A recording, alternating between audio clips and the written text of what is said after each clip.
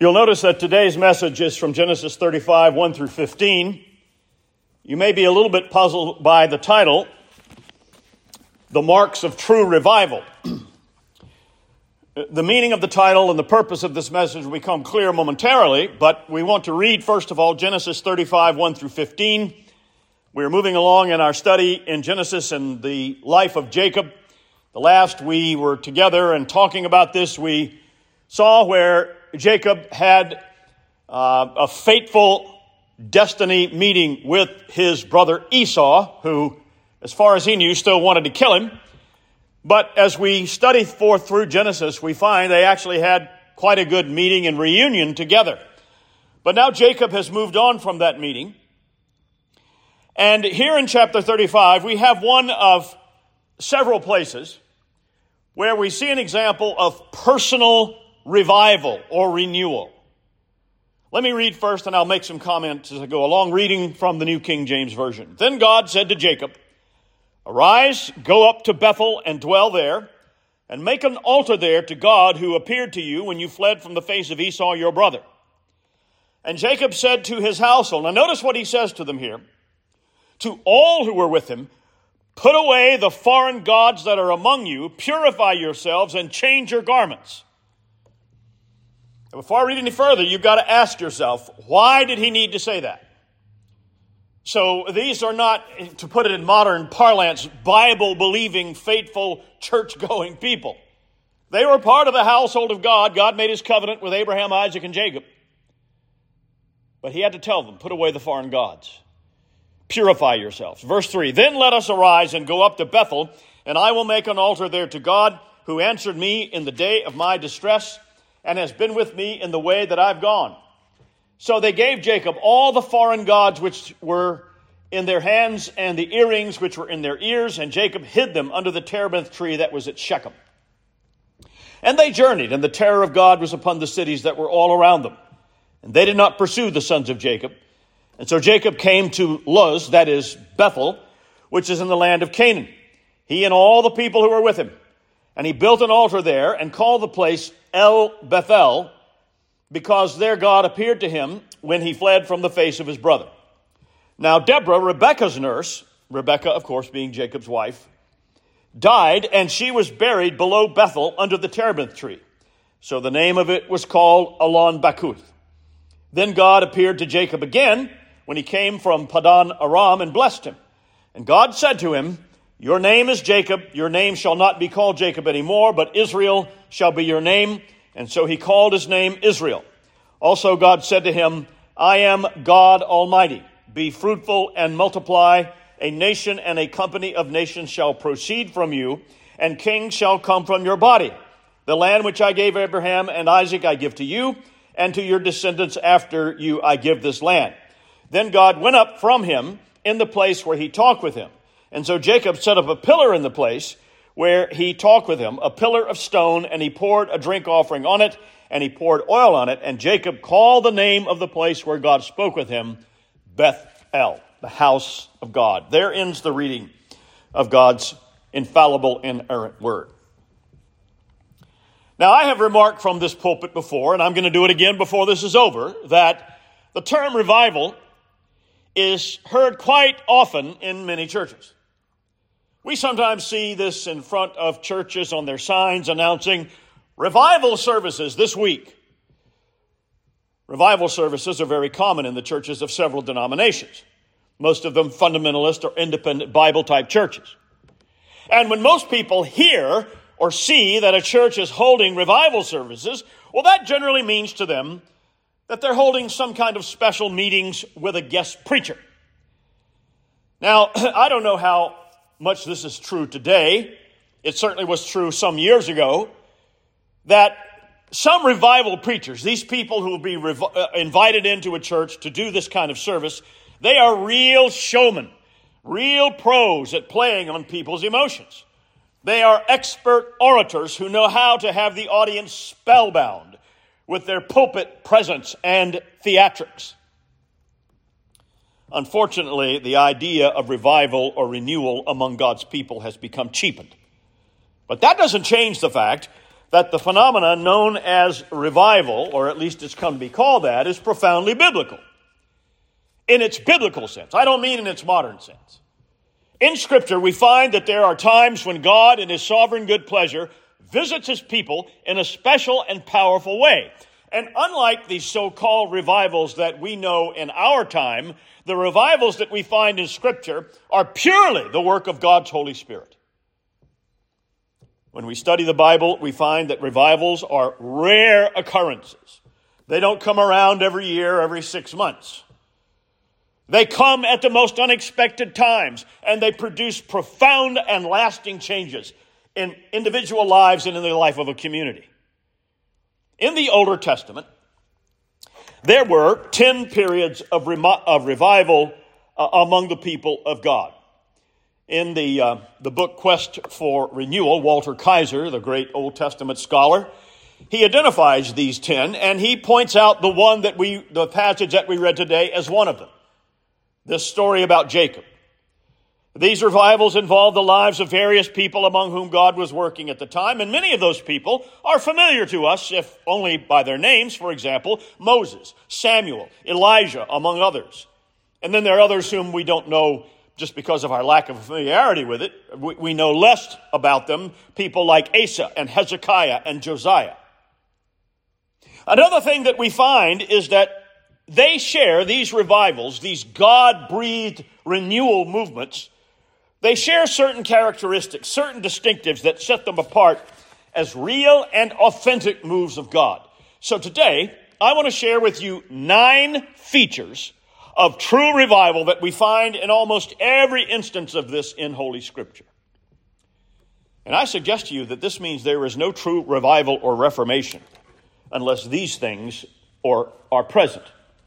And I think it's good to remember that we can maybe in some sense use these terms interchangeably, although in the modern mind they mean different things. Revival, renewal, reformation. Here's the first of these 9 things. There is a period of deep spiritual decline and despair. Revivals and reformations are sent by God because His people have fallen away. They've turned their backs on being faithful to Him. That's why I stopped in the reading and said, why did he have to say this? Why did Jacob have to say this to his household? Put away these idols. There's a falling away. There's a time of spiritual decline. In the Older Testament, among the families of men like Noah and Abraham and Jacob, we find that while those people on many occasions demonstrated great piety and holiness, there were other times when those men fell away from God. And there are indicators of spiritual decline among Christians that are just as serious as any in the book of Genesis. For example, in Paul's letter to the church at Corinth in 1 Corinthians chapter 1, this is what he says. He says, "Now I plead with you, brethren, by the name of our Lord Jesus Christ, that you all speak the same thing, and that there be no divisions among you, and that you be perfectly joined together in the same mind and the same judgment. For it has been declared to me concerning you, my brethren, by those of Chloe's household, that there are contentions among you." And he goes on to list all the things going on in that particular church: factions, gossiping, people choosing up sides over various things. So, in other words, in a broad manner of speaking, there was violence and immorality, but on a different level from some of the things that were going on in the Old Testament counterparts. Let me put it this way. How often do we murder people with our mouths and our harsh words? How often do we violate others with unkindness and backstabbing? See, what Paul was saying, and what we take away from this in the modern context, is when a church starts down the road of bickering and infighting and choosing up sides and forming factions, well, that's a sure sign that things are headed downhill. That's why Paul pled with those people to love and respect each other in the name of Christ. So this is the first sign that real reformation is needed, a time of despair and spiritual decline. Secondly, revivals and renewals often begin in the heart of a person close to the Lord, a person not without fault or failure, but a person nevertheless deeply committed to God. And in each of these 10 instances of reformation and renewal in the Older Testament, and we're only focusing on this one, it was the truth of God, the Word of God, the law Word of God, which those men brought to the people. Now, just to refer to another example of this, in the books of Kings and Chronicles, and I'll mention specifically 2 Chronicles, chapters 30 to 34, you have several other of these 10 instances of Older Testament Reformation and revival, involving, among others, Josiah, for example, and Hezekiah. And this is exactly what was taking place. There was a recommitment, a rediscovery of God's divine law. That was the motivating force in the revival. Not the charisma of the speaker or the leader, not his good looks, not his $500 silk suit, not a lot of hot air blowing from the pulpit with wild gesticulations and highly charged screaming and antics. In other words, none of the theatrics that are often associated or that have been associated with the revival, so-called revival services in modern times. One of the great revivals that took place in our country took place back in the 1730s. Now, it was called the Great Awakening, and it was not without criticism and controversy, and some of it, I think, might have been justified. But it occurred under the ministry primarily of the great Calvinistic preacher Jonathan Edwards. One of the sermons that he preached during that time is still considered today a classic of American speech and writing. It was titled, some of you have heard of it, Sinners in the Hands of an Angry God. Now, with a title like that, well, you'd think that this must have been some kind of hellfire and brimstone barn burner sermon. Now, from the eyewitness accounts, there were hundreds of people who heard Edwards preach that sermon. Many of them were marvelously saved by the grace of God. They responded by repenting of the sins that they'd long since tried to hide from the Lord. And other eyewitness reports said that hundreds of people were in tears and moaning and agonizing in the most pitiful ways because of their conviction of sin. But the astounding thing was, and this is the reason I bring this up, in contrast to the fomented, ginned-up revivals of today, Jonathan Edwards barely raised his voice during the whole sermon. He read it word for word in a monotone, only pausing occasionally to look up from his notes. Something probably like this. But the astounding thing was, Jonathan Edwards barely raised his voice during the whole sermon. He read it word for word. So something like that. See, it was the Word of God and the power of the Holy Spirit alone that brought reformation and renewal to New England in those days. Nothing more, nothing less. Then thirdly, there is a new and powerful proclamation of the law Word of God. Every true reformation and renewal among God's people have as their beginning a turning back to, a restoring of the central importance of God's law over the words and wishes of men. See, one of the things that leads to spiritual decline to begin with is a turning away from the law Word of God as the only standard for what is right and wrong, what is true or false. Time and again, the people in the older covenant age would turn from God to follow other gods, to follow their own pursuits. They put their own wishes and desires ahead of God. And very often, that led to desolation and misery. So one of the marks of true revival and reformation is a return to a love for God's law and His ways over man's ways. As I'm going through this, I want you to think about, if you have any familiarity at all with so-called revivals in our time, maybe you have to think back a ways, or people who you've known, see how much of what I'm telling you actually corresponds to what takes place in some of these things. Number 4, a return to genuine worship of the Lord. Truly genuine worship of the Lord characterized all the Reformation and revival renewal movements in the Older Testament. See, when people are restored and renewed in their spiritual vitality, they want to worship God Almighty. Now, we know that style of worship is a very important thing. Especially in our time, the worship wars are the main battlefields in churches. You know, are we going to have traditional worship, liturgical worship? We're going to have blended worship, contemporary worship, all that sort of thing. And I'm not saying those issues are not important because God Himself has given us standard by which we are to worship him. But the point I want to make is, as it relates to this subject, is that equally important are the hearts of the people and their attitude toward each other and toward the Lord they claim to serve. Now, personally, I don't care for the phrase regulative principle of worship. I understand what it wants to say and what it's trying to do, and I think there's some good parts to it.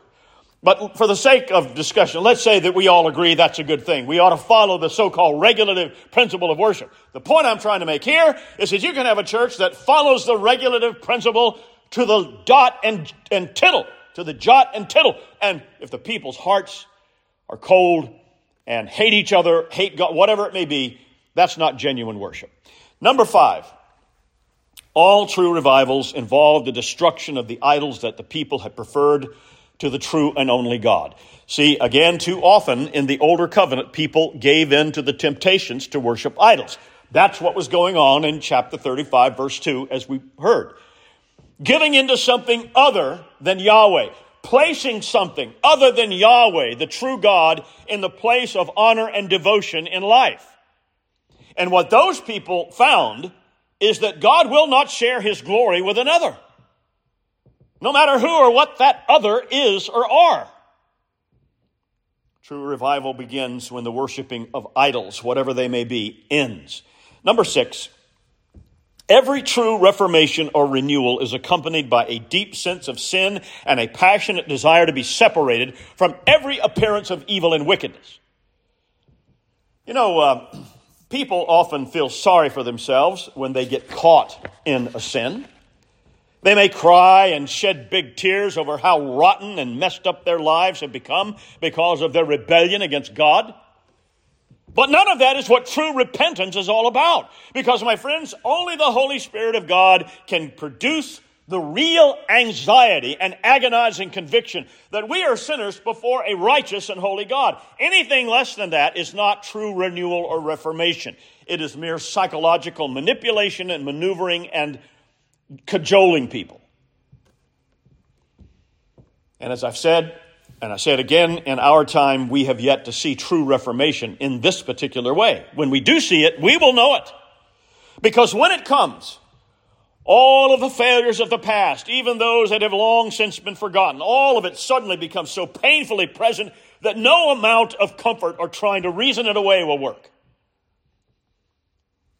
There's a deep and heavy personal sense of guilt and heartbreak.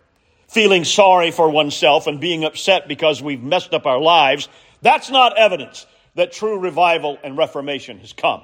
Real reformation and renewal comes when there is real repentance from sin, a real turning away from the old life because of the new life of Christ that has come to live in and through us. Number 7. In the revivals that we see in the Older Testament, there was always a return to the making of blood sacrifices. Now, in a sense, that's a way of saying what I said a moment ago about genuine, authentic worship. But the point is, these people, when they had this true conviction of what God needed from them and what they should be doing, they sought to remedy their sins, to show God how truly sorry they were. And so they used the means that he had ordained for them in that time period of redemptive history. And every sacrifice that was made by a repentant sinner in the older covenant, that pointed forward to that once and for all sacrifice of the true Lamb of God, our Lord Jesus himself, in the new covenant.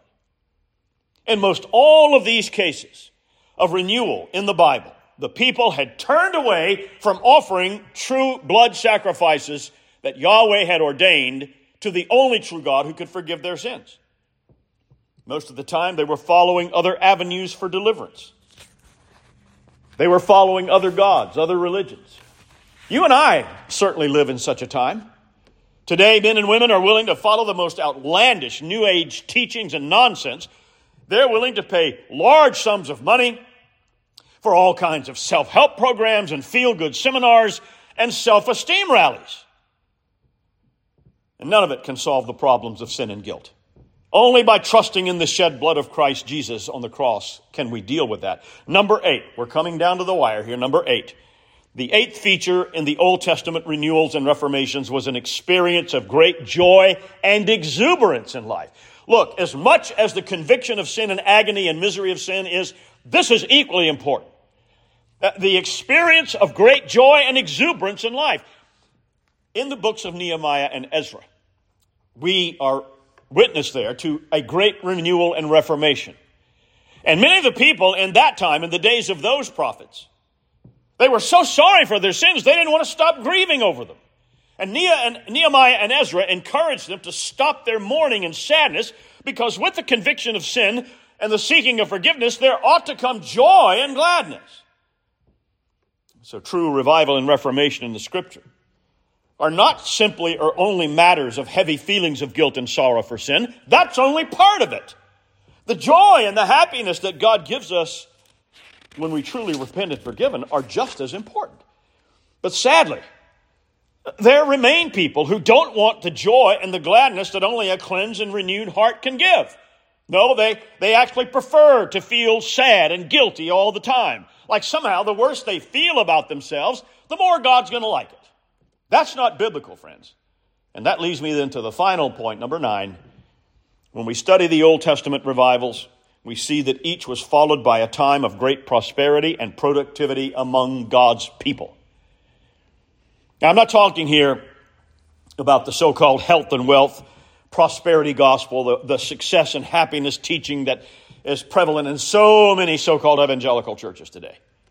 No, what we see in the Bible is that God blesses his people when they obey him, and very often that takes the form of material blessing and prosperity. And you see, this all goes back to the covenant. It's the way God deals with us. You can see this, for example, in the writings of the prophet Haggai. That prophet was sent by God to remind the people that when their spiritual lives were in decline, so too were their material lives. So there's it's double-sided. True reformation and revival brings material prosperity and blessing, and the decline that precedes it leads to material decline. Listen to these words in Haggai 1, 5-6. Now therefore, says Yahweh, Lord of hosts, consider your ways. You have sown much and bring in little. You eat but do not have enough. You drink and you're not filled with drink. You clothe yourselves but no one is warm. And he who earns wages put into a bag with holes. Does that sound familiar to any of you in our time? In the book of the prophet Joel, he calls the people to repentance, and in return, the Lord promised that there would be a future outpouring of the Holy Spirit. But he also promised that they would immediately see the material blessing because of their faithfulness. Joel chapter 2, Yahweh will answer and say to his people, behold, I will send you grain and new wine and oil, and you will be satisfied by them. I will no longer make you a reproach among the nations. Fear not, O land, be glad and rejoice, for Yahweh has done marvelous things. Do not be afraid, you beasts of the field, for the open pastures are springing up, and the tree bears its fruit. The fig tree and the vine yield their strength. The threshing floor shall be full of wheat. He goes on, you shall eat plenty and be satisfied. He goes on in the next several verses describing these material blessings. Real revival and reformation is not just a matter, in other words, of personal salvation and deliverance from sin. It involves the whole person. It involves the world around us. It involves a renewal and a reformation in our spiritual lives, in our emotional lives, a renewal in our material lives. In other words, it involves a renewal in every area of life. God's word, as Dr. Rushdoony used to say, is a total word. God's word is a complete word. It encompasses all aspects of life. Where would anybody get such an idea as that? Well, from reading the Bible from Genesis to Revelation. That's where you get that idea. Now, I told you at the beginning of this message, true revival is purely the work of God. Any and every time men try to gin this up and bring about revival through methods and techniques, it inevitably falls short in at least one, if not all of these 9 areas that the Bible has shown us. But even though revival is solely and completely God's doing, the Bible does show us that we have a part to play in this as well. Because it is we who must repent, and we must ask him to send this great reformation among us. Today, we do not know revival among God's people as we have those who have developed and practiced a means of church entertainment that they call revivalism. That's what people see nowadays, which they mistake and misname revival. It's revivalism. And that is a giant step away from the true biblical reformations of Bible times. That was related, this revivalism, to the work of heretics like Charles Finney and mass evangelists like D.L. Moody, who sought to stir up congregations and mass gatherings of people through various theatrics and high-powered oratory. None of that is true Bible reformation or revival. Many years ago, and I'm going to leave you with this story, a man approached a well-known British evangelist, and he asked him, how can I have true revival? How can we know true revival? Well, that famous evangelist looked at him and said, sir, do you have a place where you can go privately and pray? And the man said, bless God, yes, I do. And this is what the evangelist told him. He said, here's what I need you to do then. You go to that place and you take with you a big piece of chalk and you draw a complete circle all around where you're standing. And then you pray that God will send reformation and revival on everything inside that circle. And you stay there until he answers that prayer. And then you will know true revival and renewal. Let us pray.